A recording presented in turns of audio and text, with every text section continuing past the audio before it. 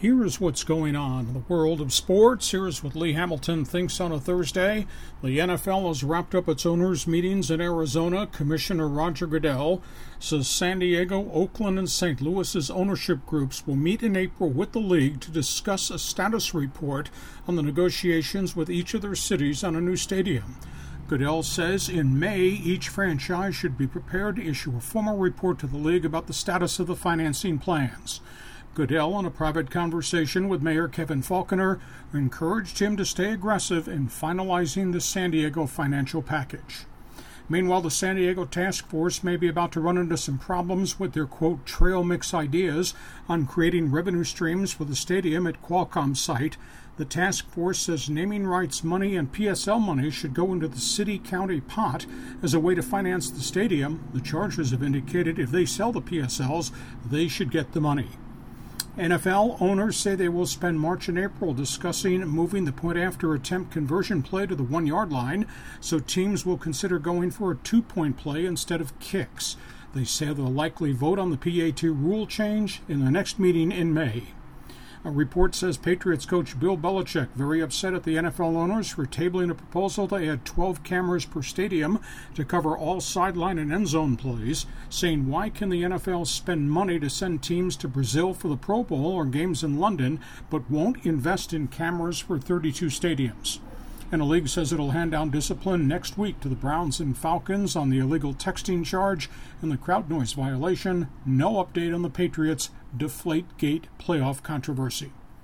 Meanwhile, for the Chargers, John Fox, the Chicago Bears' new head coach and the ex-Broncos coach, praised offensive guard Orlando Franklin for his toughness and tenacity, said it was a good pickup for San Diego. Saints coach Sean Payton says cornerback Patrick Robinson can run and make plays but needs to stay healthy. Cowboys owner Jerry Jones remains defiant over the signing of defensive end Greg Hardy, saying the player cost himself millions of dollars this year. He did not get off scot-free. And Jones says he's not concerned about a camp holdout of wide receiver Dez Bryant, who remains upset at getting franchise tagged on a 1-year deal at $14 million. Vikings coach Mike Zimmer says Adrian Peterson owes the franchise 3 years on his contract. He says there will be no release, will be no trade. Browns coach Mike Pettin says the team would consider trading up for quarterback Marcus Mariota. Saints coach Sean Payton says the team has no intention of putting quarterback Drew Brees on the trade block. And 49ers new coach Jim Tomsula says Reggie Bush will be his every down back. Vikings bring in free agent cornerback Terrence Newman of Cincinnati for a visit. The Jets have signed free agent tight end Kellen Davis of the Chicago Bears. Baseball Padres got battered by the Dodgers yesterday, 9-5. Yasiel Puig with a 2-run homer. Rookie Jock Pederson, Justin Turner, Scott Van Slyke also homered. Derek Norris had a 3-run home run for the Friars, ending a 3-for-42 slump. Padres play Arizona today. Audrey Despaigne goes for San Diego. Dodgers play the White Sox today. Clayton Kershaw starts for L.A. Angels beat the Indians 4-3. Matt Joyce with a home run. Halos play the Cubs today in Mesa. Another setback for the Giants. Pitcher Matt Cain has more elbow discomfort. He, of course, missed last year with elbow surgery. Dodger pitcher Brandon League is now having an MRI on his ailing shoulder. It's not gotten better over the last 3 weeks. Washington third baseman Anthony Rendon, MRI on a knee that's not healing.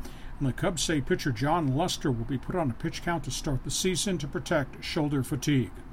Fox TV has reported Yasmani Grandal had a falling out with Padres pitchers Andrew Cashner, Tyson Ross, Ian Kennedy. That's why he did not catch any of them after mid-July. In basketball, Sweet 16 of the NCAA tournament tonight, 36-0 Kentucky faces West Virginia. The Wildcats are seeking to become the first unbeaten team in the country since Indiana's perfect season of 1976. Arizona 33-3 meets Xavier. Wildcats have ripped off 13 wins in a row. Wisconsin 33-3 squares it off against North Carolina. Tar Heels have to contain Badgers big center Frank Kaminsky, averaging 18 points, 8 rebounds a game. And Wichita State 30-4 goes against Notre Dame. The Shockers have a suffocating defense, allowing just 55 points per game. Nevada Reno has hired Eric Musselman as their new basketball coach of the Wolfpack. He was thought to be the leading candidate at the University of San Diego. North Carolina Charlotte has hired former Georgia Tech and NBA star Mark Price, and Buffalo's open contract talks for an extension to try to keep Bobby Hurley from going to DePaul.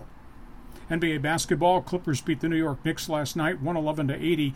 31-point beating is the second worst home loss of the season for the Knicks. We're now 14-58. Lakers nipped Minnesota 101-99. Jordan Clarkson, Jeremy Lin combined for 39. The Lakers are 19-51, and they're in danger of falling out of the lottery. Atlanta won its 54th game of the season with a win over Orlando.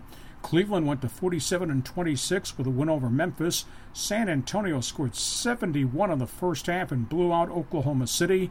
Houston Rockets over New Orleans. Houston getting its 48th win of the season.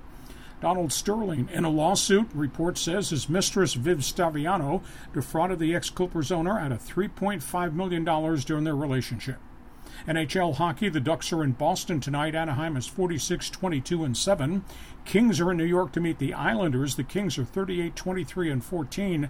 The Isles' John Tavares has scored 44 goals this season. And in auto racing, J.D. Gibbs, the son of NASCAR owner Joe Gibbs, undergoing major tests for brain tumors that have impacted his brain waves and his speech patterns. That's it. That's what's going on in the world of sports. That's what Lee Hamilton thinks on a Thursday.